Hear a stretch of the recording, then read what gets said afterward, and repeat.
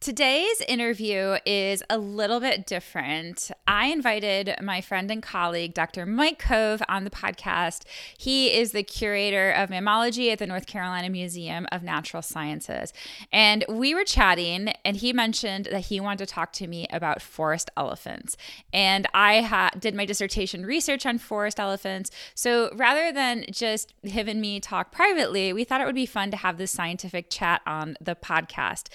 To set some context, he's been thinking about disturbances, about more disturbed habitats that some small carnivores and rodents are attracted to, even tied to, and was just thinking about how those habitats were created thousands of years ago and how our landscape looked different. We had many different animals. We had the Pleistocene megafauna like mastodons, these large giant ground sloths, and we talk about how that shaped the earth and these mammal communities. He wanted to know how forest elephants affect the forest today and what influence that they have on the environment. And we toy with the concept of Pleistocene rewilding, which scientists have proposed bringing back species that resemble these extinct Pleistocene species to redo these to restore these ecological processes. So bringing elephants over to the United States. So we'll talk about this concept in depth in the podcast. I hope you enjoy this crazy fun conversation. Before we get started, I just wanted to talk about a new program that I am running, and I need some founding members to help me co-create this project. It is for kids around ages of 8 to 12 and their parents. And the goal of this program is to get outside, get connected to nature, and get them learning about wildlife and nature by using real wildlife biology activities that we do as scientists so that they can learn about science, the process of science. It's so often in school, you're just memorizing facts or just learning about animals, like what's this part called and what this animal does. But in this program, kids are really going to be learning what science is, and this will help them become more informed and more critical thinkers as citizens when they grow up. A big component of this program is to also get kids outside so we can get them off of their devices and interacting in nature, which provides so many mental health, physical health benefits. I know that parents out there are struggling with what to do with their kids since the pandemic. Well, this program has got you covered. We're going to come up with really fun activities for kids to do. If you can't always go outside, that's okay. We're going to have virtual activities as well, virtual alternatives. We are going to interact as a group. You're going to interact with me as a scientist. I am just so excited for this program. So if you're interested, just head over to fancyscientist.com and you should see a tab for Kids Wildlife Program. You can sign up there and get some more information. Hi, I'm Dr. Stephanie Shuttler, a wildlife biologist who's learned throughout her career studying animals that science alone cannot save species. We need you. In the Fancy Scientist podcast, you'll learn about fun animals, conservation tips, and science advice, all while breaking stereotypes about what a scientist looks like. Let's get started. I don't even dress fancy all the time. I'm not even You look pretty fancy. It's just a black shirt. Okay. Hi, Mike. Welcome to the podcast. I'm so excited to talk to you today. Yeah, thanks for having me. It's good to be here. It's good to interact with a friend when we don't get all that much interaction these days. Yeah, so we used to talk science a lot when we worked with each other, but we haven't had a chance to. And Mike wanted to ask me some questions about forest elephants in terms of what he's been thinking about with some research that he's doing. But first, why don't you tell everyone, give them a background of yourself, so what you're doing right now and how you got there. Okay, cool. Yeah. So I'm the curator of mammalogy at the North Carolina Museum of Natural Sciences. And I have been in this role. I started March 16th So I have been in this role. I'm a full-on COVID mammologist. I have only worked at the museum in the age of our global pandemic. But the majority of what I do is I oversee the mammal collection that we have at the museum. And so one of the cool things that I don't think a lot of folks realize is that museums, in addition to having these educational outreach exhibits and a format for learning so much about the natural world, are actually the repositories of most of the biodiversity data that we've historically collected. And so the mammalogy collection has over 20,000 specimens, vouchered specimens, which means that could be anything from, tiny, tiny bat skulls all the way up to a full polar bear mount or whale skeletons. And so we have over 20,000 of those, and they're hidden. They're actually 2 floors underground in kind of an underground warehouse. And you can just get lost in those collection shelves where you're just going up and down the aisles and opening the drawers and pulling out all of these different specimens. And all of them tell an interesting and unique story. And so we can use those data. All of the I should have brought one. All of the animals have a little tag that say, the species, wood rat, for example, and we could see where it was collected and when. And so then we could go contemporarily and say, okay, we saw wood rats here right here in Raleigh as recently as the 80s.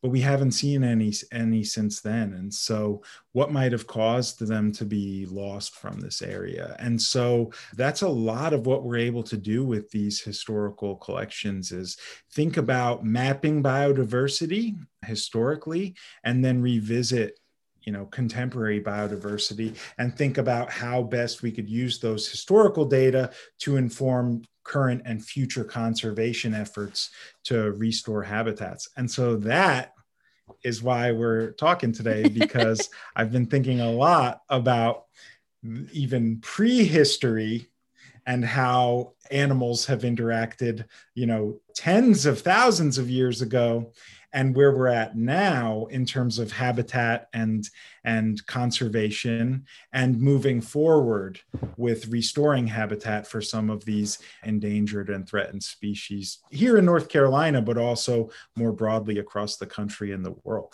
So that's where my research stands now. And I do a lot of work with rodents. There's not a lot of folks that are interested in rodents, but rodents are, the most rich group of mammals. They have the most species of mammals. Yeah, they're the most species rich, not financially rich. Yeah, not financially rich. No, we're probably the poorest. A lot of the conservation funding goes towards, kind of the charismatic megafauna, the tigers, the leopards, the polar bears, and the elephants. And a little less for things like wood rats, which I'm sure most folks haven't even heard of. And Stephanie, someday we can do a whole podcast on wood rats. Yes. No, we really should, because there's lots of trajectories with wood rats that we could talk about. We'll definitely do that. We'll set a date. Mm-hmm. And then Mike also has a lot of experience camera trapping as well. That's how we know each other. He was brought on the eMammal project, and also cats too. He hates this when I mention this, but he does a lot of camera trap work for domestic cats that are either feral or owned, and look at how they impact the community as well. Right. Yep. So that is another component of my research as I study the impacts of invasive species usually. And some, one of them is a cuddly killer, the house cat, right? Domestic cats. And so just thinking about, we don't know how many cats there are out in the environment. And so just trying to use non-invasive techniques like the camera traps, where we're not catching or harming the cats, but we're identifying them based on their patterns and estimating how many there are in order to figure out a solution moving forward, right? Because Mm-hmm. if you don't even know how many cats there are out in the environment, then it's really difficult to assess their impacts on bird communities or rodent communities, lizards, snakes and things, but also how best to manage them or how to evaluate how managing them, we either via neutering or adopting them out or Euthanasia sending them to programs. these euthanasia, Yeah. sending them to these, cat sanctuaries. And so there's Mm-hmm. all there's, that we'll have another podcast. Yeah, Definitely I'll for have you that. one. I'll have you for wood rats, and then a separate. Honestly, cats would be a really great podcast episode. Okay, Yeah. but Well, today it is you a want. controversial topic. It Yeah, is a controversial topic for sure. but today we're talking about forests. So when you started talking, you were talking about these small rodents and mesocarnivores. What were you explaining to me? Yeah.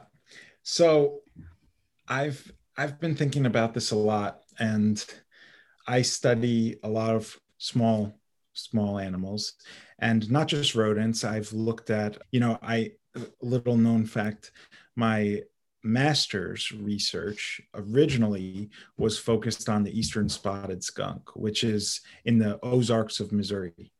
And I lived out of my car. I lived out of my 1998 Buick Regal, driving all over the Ozarks for like 8 months, trapping for spotted skunks. And I never caught a single spotted skunk. Never. I caught Wow. plenty of striped skunks. I caught plenty of raccoons and opossums. And I ended up kind of, what's a final report like that look like? It says, yes, the spotted skunk warrants its endangered status here in Missouri because I could not find any. And I had the data to show that I was at least successful at catching a lot of other things, but not spotted skunks, right? And so there's been a lot of research, all surrounding this kind of enigmatic small skunk. And they're a little bit smaller than the striped skunks. They're actually closer to the size of a squirrel. And there's been a lot of research to show that they associate with thick thickets and, hemlocks and what is it called? Rhododendrons and mountain laurels, all of these different plants that grow along, mountain creeks and riparian corridors, like along creeks and streams, but also in these kind of newly growing areas where there's lots of thick understory. So young forests with lots of cover.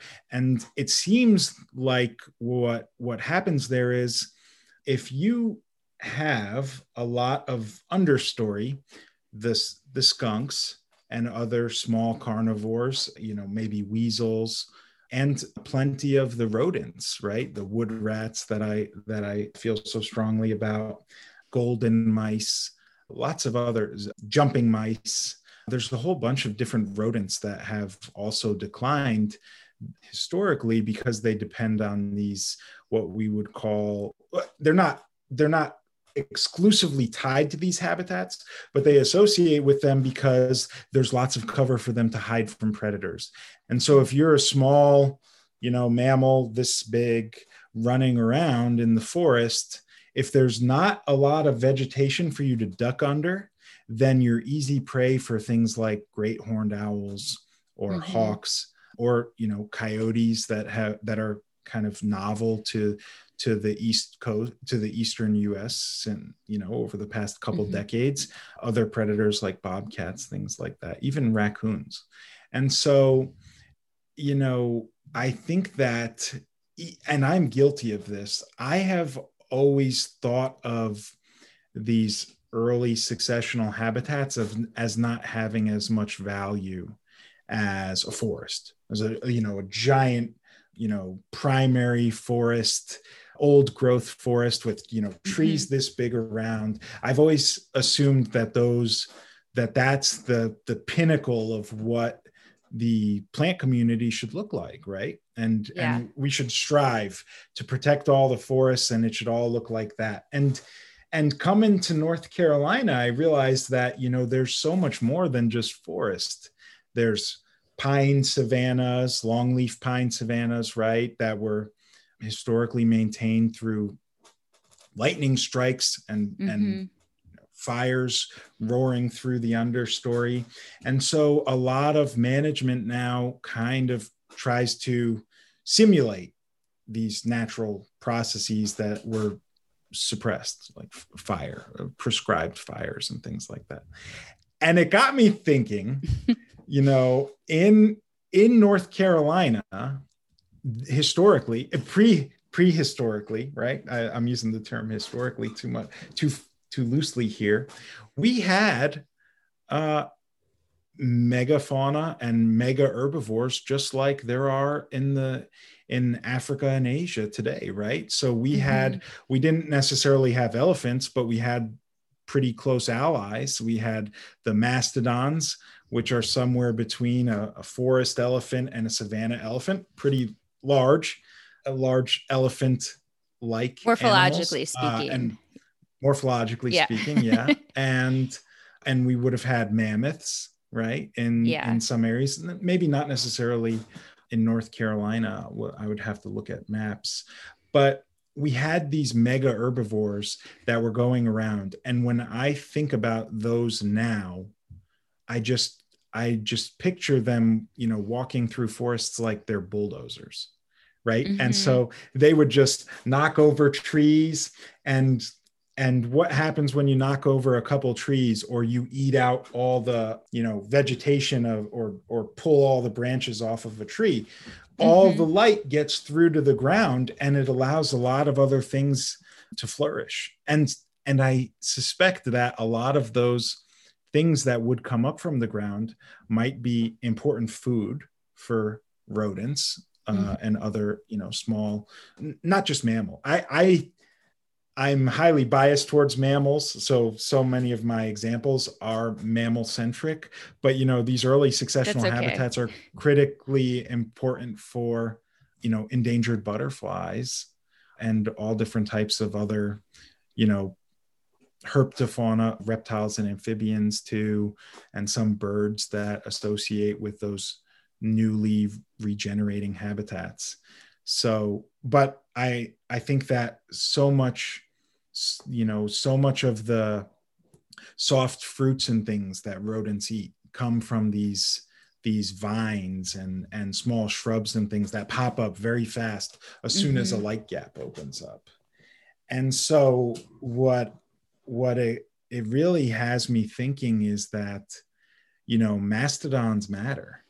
And we forget that mastodons were here, concurrently with early humans in North America. They overlapped, and presumably humans played a role in their extinction. And so it just really has me thinking about what their absence on a landscape has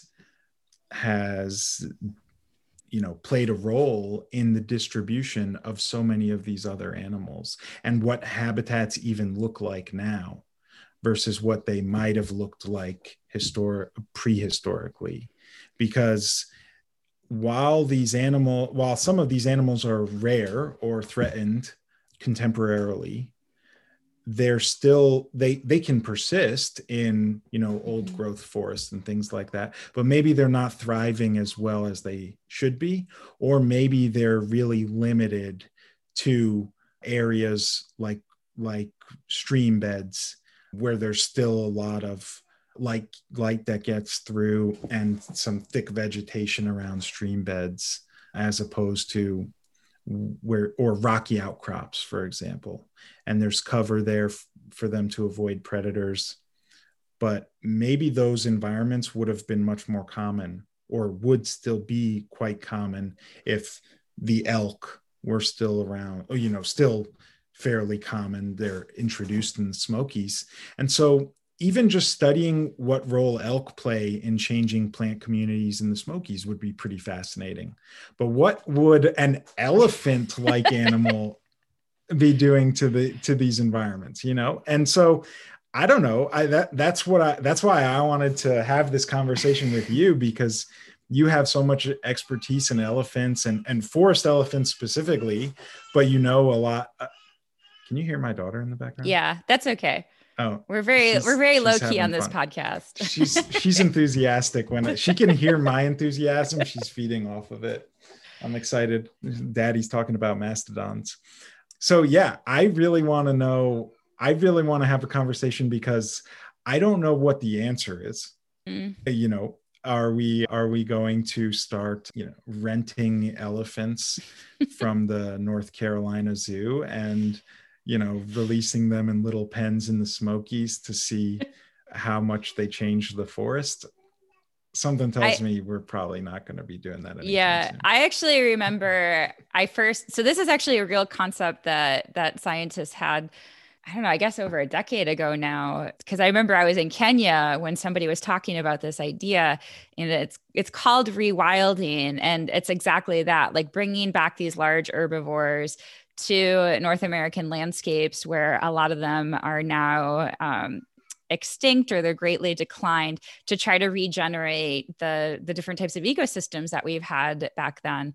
So yeah, to answer your question, elephants would have a huge impact. So savanna elephants, 100%, because all elephants are ecosystem engineers or keystone species, but savanna elephants, when you actually have them in too high densities, they can for sure turn a forested habitat, like a more arid, dry scrub forest, into a savanna habitat. And sometimes so much so that it is, completely arid and really susceptible to drought, which has led to culling programs, which is a nicer way of saying killing elephants.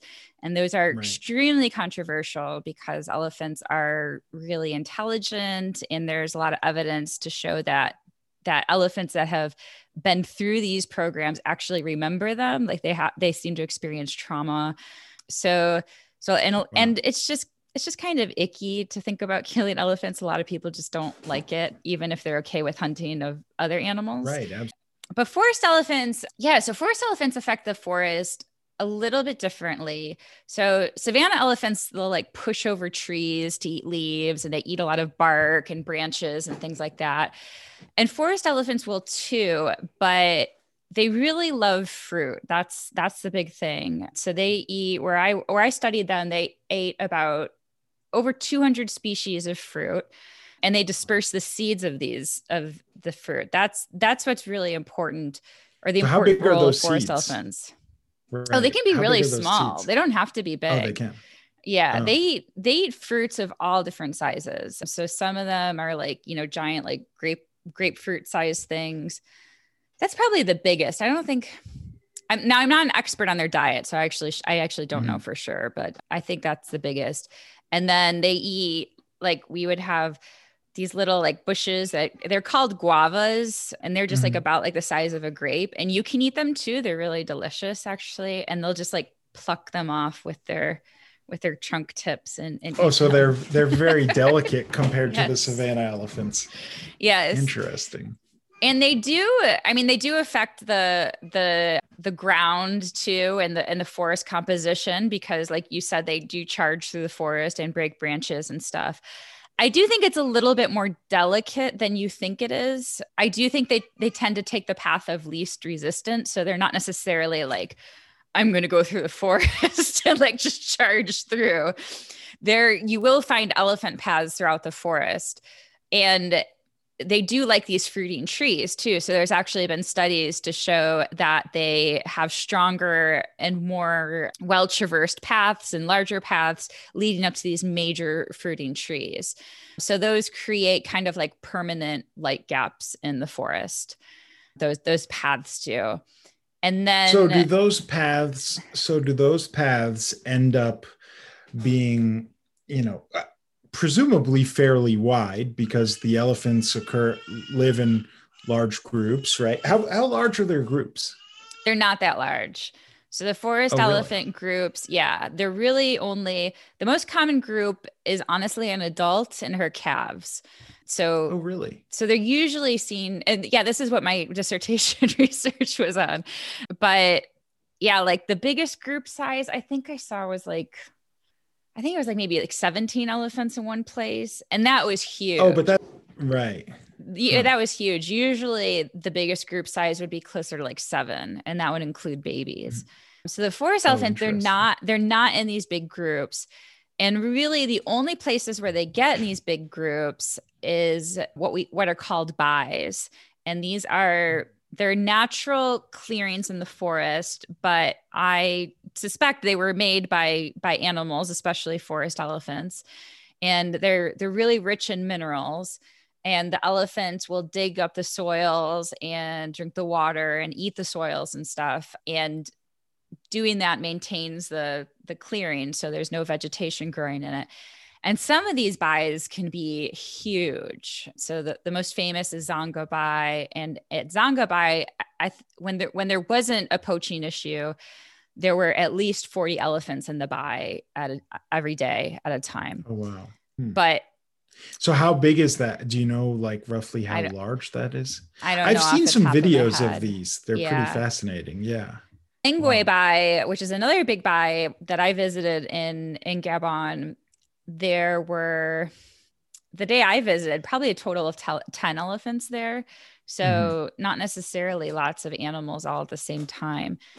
So Gotcha. I don't think forest elephants are turning over like the soil as much and destroying trees as much. And I think I read somewhere that they don't push trees over unless they're less than like a couple of inches in diameter. So they're not uprooting trees to get fruits. So it's more about like the seed dispersal and the light gaps from their trails. But going up to those bys, the trails are big. The forest elephant trails that we used, honestly, they're not that big. It's kind of like if you're hiking, like a state park here, the trails Really? are, yeah, they're not that big. It's, I mean, they're obviously big because they're elephants, but they're Right. smaller than you think. Yeah. Or I Huh. guess like, I don't know, Interesting. the vegetation like bounces back. So it's like, Right. they're Well, so, very, but that's the question, right? So yeah, the vegetation is pretty thick along those edges. It's like a yeah. trodden path. And then along the edges, there's enough light getting through that there's probably some thick, lush vegetation to the sides of it, presumably, right? Yes, yeah, it's both. There's some though with more of a clear forest floor, and Hmm. in Lope where I worked, they actually do prescribed burns because they have savanna habitats from humans, I guess thousands of years ago, and they want to maintain those savannas because some animals like the forest buffalo, they'll die without those savannas, so they maintain them. Right. Right. Interesting. So let me think this through. So would the vegetation along these elephant trails be thicker, denser, better quality than if you picked a random plot in the forest, or would you not really be able to tell? I'm sure you'd be able to tell, but I don't know the answer to that. And I guess it depends Yeah. on what, like for what, like for, it would depend on for what species. I do know that elephants are attracted to edges in general.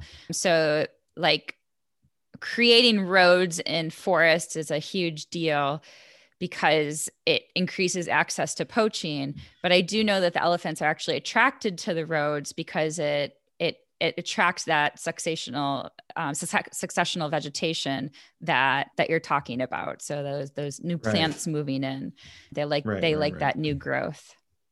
And some of those new plants are especially, vines and lianas and things like that that fruit a lot and probably have tasty Yeah, fruits on them, presumably.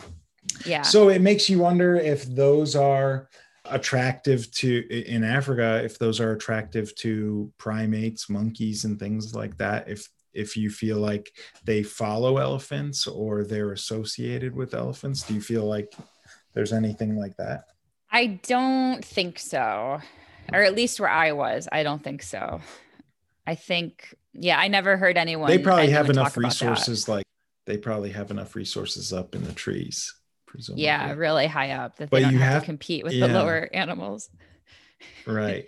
But you have to imagine that there are some small, the first mammals were this big, right? They were Yeah. little shrew-like animals that we all evolved from.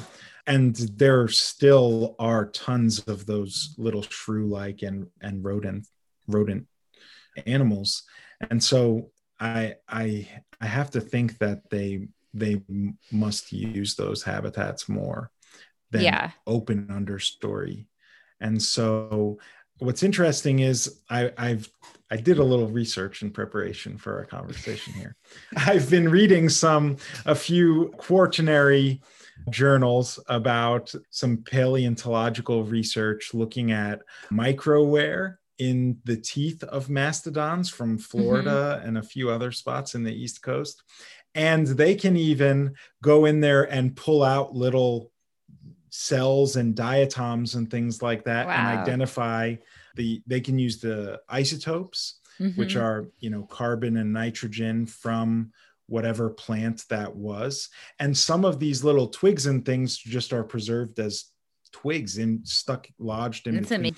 And so, yeah. And so what I was reading is that they forage or they browse a lot, right? Browsing, they use their trunk to pull stuff in. So that would defoliate lots of trees and things, but that they were also eating a lot of grasses, which leads me to believe that there would have had to be these open areas where these grasses were prominent, and presumably they played some role in creating those habitats. And so I keep thinking, I've been thinking about this more and more, like some of these animals that modify their environment, we always classify them based on the habitat that they choose. Right. But maybe it's the chicken or the egg. Maybe they're creating their own habitat, and their persistence over time is what is curating that habitat to be the ideal habitat. It's interesting if you said about savannas. For forest elephants, I don't think they maintain the savannas in low pay because, like I said, they do the prescribed burns. Maybe there's not high enough density of them, but I mean, the savannas, they would get so high. Like sometimes you couldn't even see the elephants. The grasses were so tall. Oh, really? Yeah. Oh, so, and I do remember the director talking about that. Yeah. Basically that if they didn't burn them, then, like trees would start moving in and the forest would take over. But maybe mastodons are different. Asian elephants are different. Right. Elephants eat more fruits too. They eat the most fruits, and they do eat grass. But usually when I saw them eating grass, it was after a prescribed burn when the grass was really new. Oh, when it's freshest and most nutrient dense. Yeah. So there's probably a big difference there because the forest elephants are just that. They occur in this, vast tropical, I guess that's is that the Congo? Yeah, Congo Basin. Yeah. And so that's, this vast rainforest. And so you have these, the vast majority of the habitat is forest and not much of the successional stuff. And so you would expect the same thing in the Amazon or the Southeast Asian rainforests and stuff. But I suspect that the temperate zones of North America would be a little more heterogeneous, where you have, forests, savannas, the pine ecosystems, and then these, open areas. Especially think about in North Carolina, we have the mountains, the Piedmont, and the coastal plain. And so I think that obviously the soils driven by glaciation affect what plants and plant communities and ecosystems thrive in those three different zones.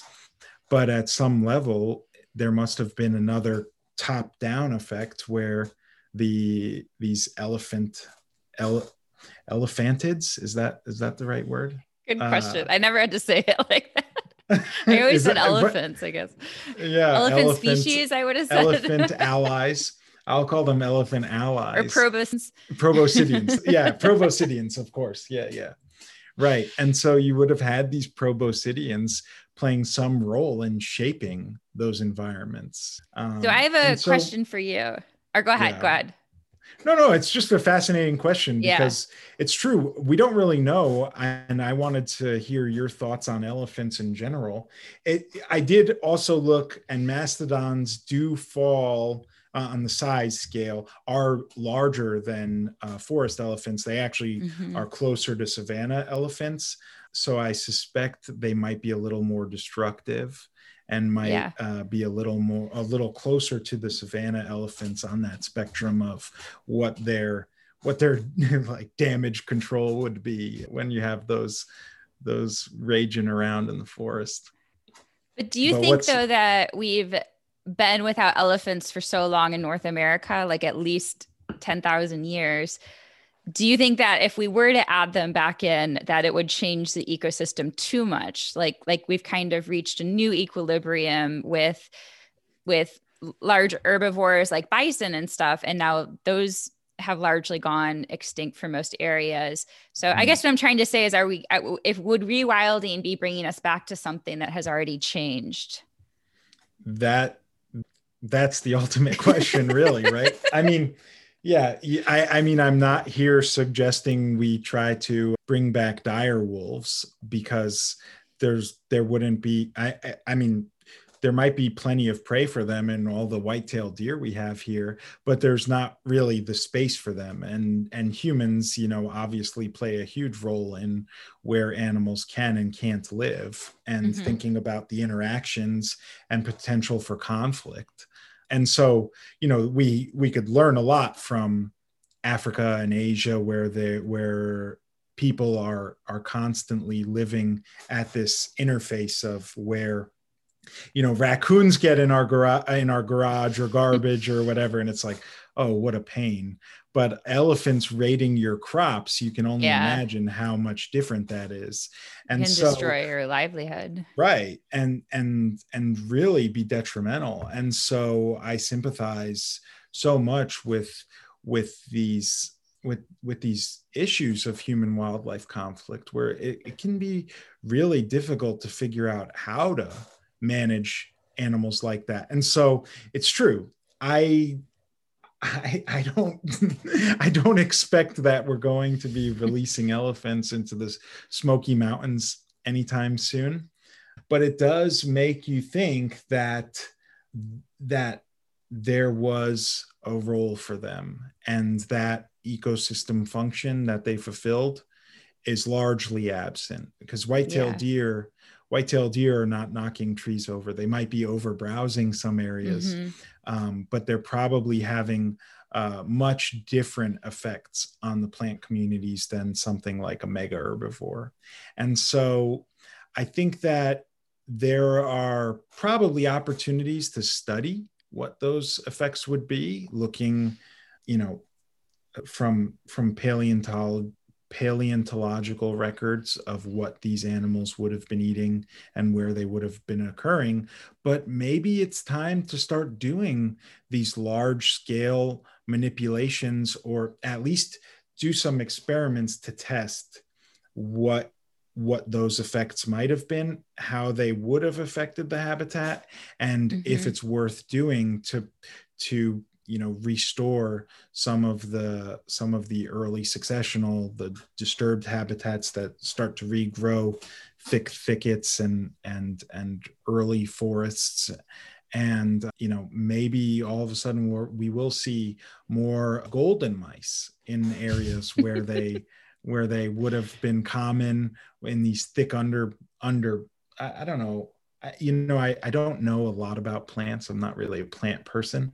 So probably there's a true definition for what a thicket is that I'm using it incorrectly. That's a We're very, Golden like I mice said, low use key on this. Can you tell well, us golden what mice use a golden lot of mice the are and why you care about them so much? well, golden mice are this beautiful little rodent that are native throughout a lot of the southeastern US, but they're absent from well, it's unclear. A lot of these things are unclear because we don't survey small mammals as much as we could. And so And when you study their declines, like a lot of people don't know why. Is that what you would say is accurate? That like you can measure, you can estimate populations and look at trends, but for some of these bigger species like elephants, there's obviously poaching or habitat loss, but these right. smaller species, if the habitat's there, you're not finding them. Is that what you're trying to say? And they're still in decline? Right, Yeah. And so, it's hard to say because it's not hard to get data on these species, but it is sometimes hard to get, the support, the logistical support or the buy-in Mm-hmm. to make strong, robust assessments of the populations and look at them long term, especially rodents, right?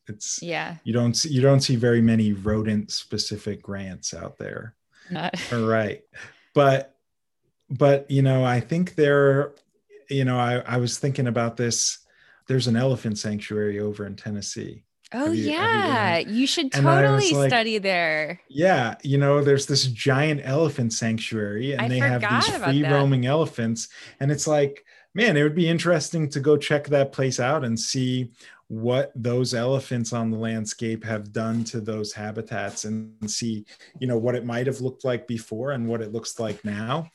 But just making, I think with all research, we need to go beyond these just correlations of where species occur and Yeah. get at some kind of research experiments where we're manipulating the environment a little more and see if we can restore habitat. And so a lot of it falls within monitoring long-term restoration projects, and maybe that's the answer. Maybe that's something cool that we could look into. Again, some of the rewilding research is interesting.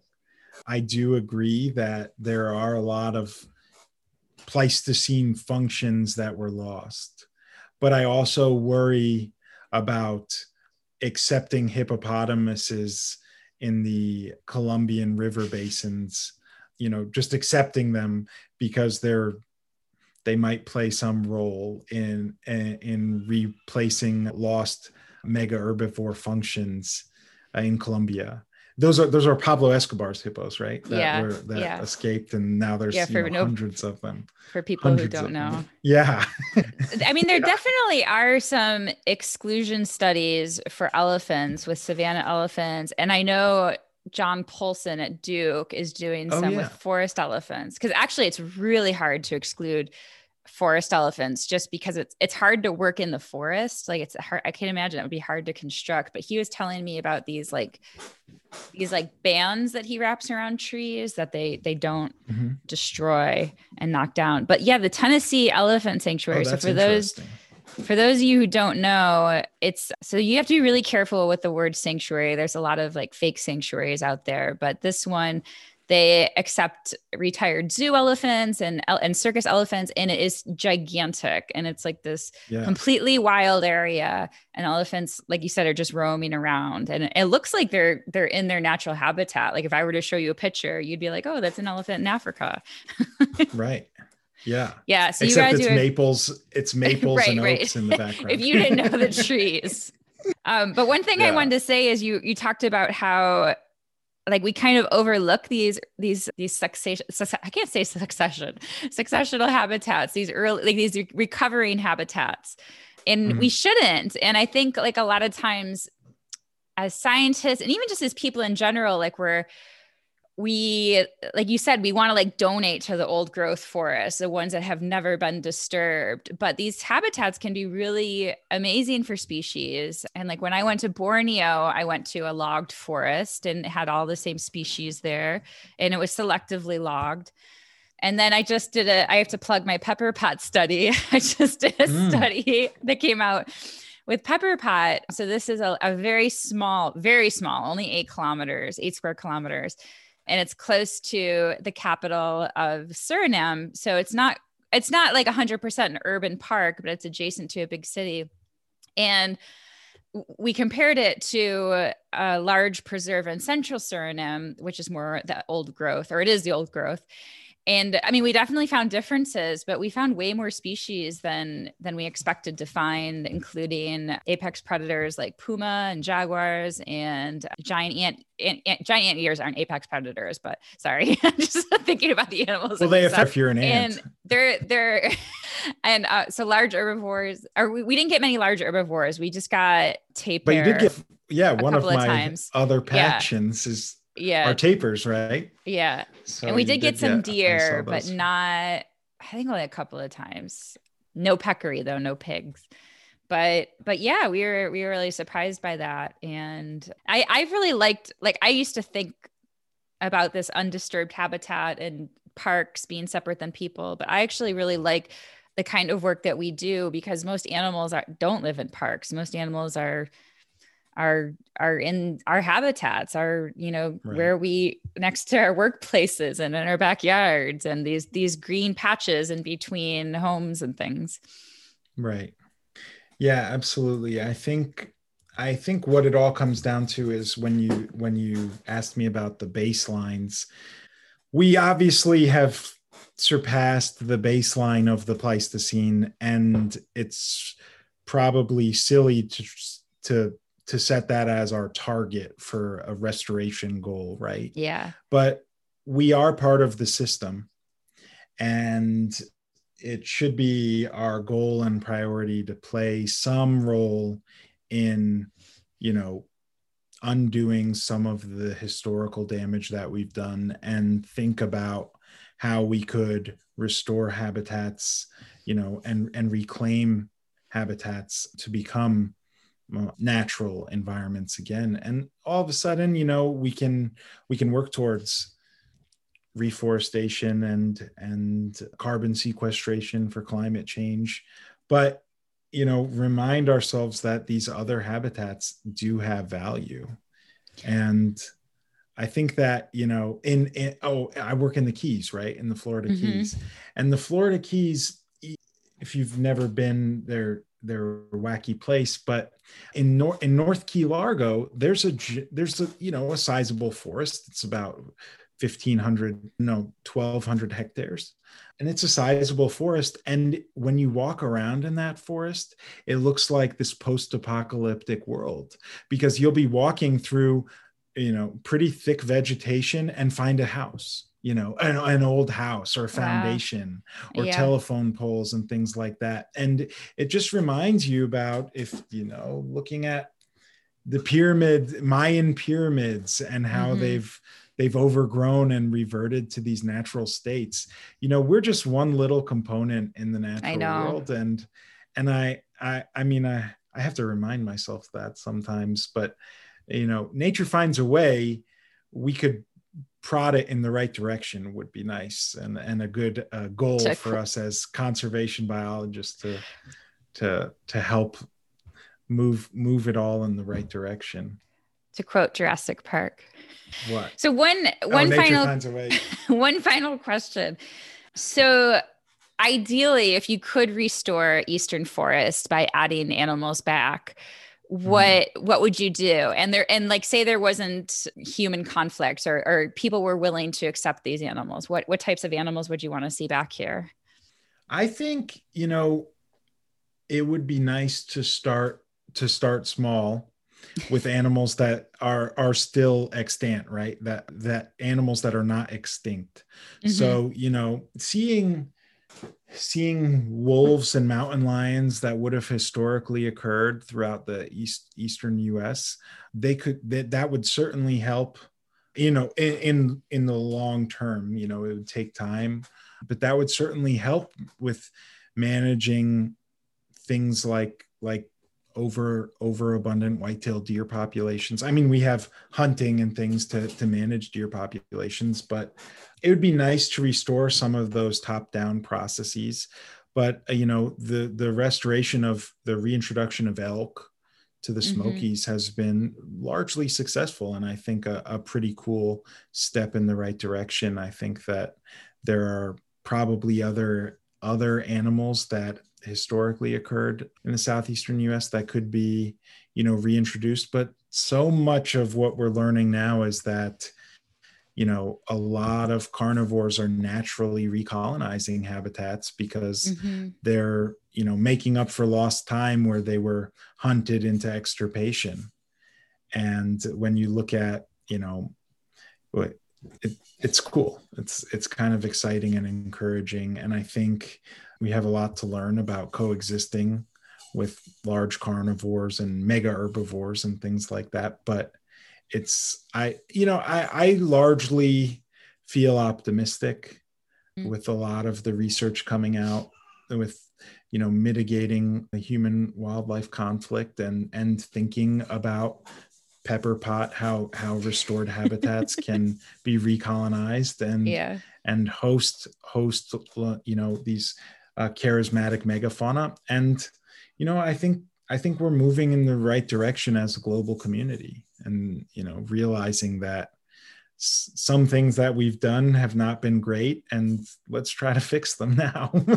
Yeah, in Colorado, they recently voted to have wolves back, to reintroduce them by the slimmest of margins, but they did that. Yeah, it's interesting, right? Yeah, it's quite interesting. If you want to learn more about mountain lions, I have a podcast episode about that. And people think they're in the eastern United States, and they are not. The camera trap evidence says otherwise. But I still get comments almost on a daily basis on my YouTube channel and sent to me. You can still send them to me, but but anyways, there's an episode where I explain that. Well, thank you so much. I'm definitely going to have you back on to talk about wood rats. We got to do wood rats and cats, 2 separate episodes, because cats actually, like you said, it's a very controversial topic, and I'm willing to take it on because I'm a cat lover and I'm a wildlife lover. Right. Okay. Well, thank you so much. No, I would be happy to. Yeah. Thank you. This was fun. It's nice to chat and get these science conversations going again. And I appreciate your insights on the elephant stuff. And I appreciate your rolling with my out there idea. Anytime. Well, thanks again. Mike is such a joy to talk to. I really do have to have him back on the podcast. He works on so many different cool species and projects.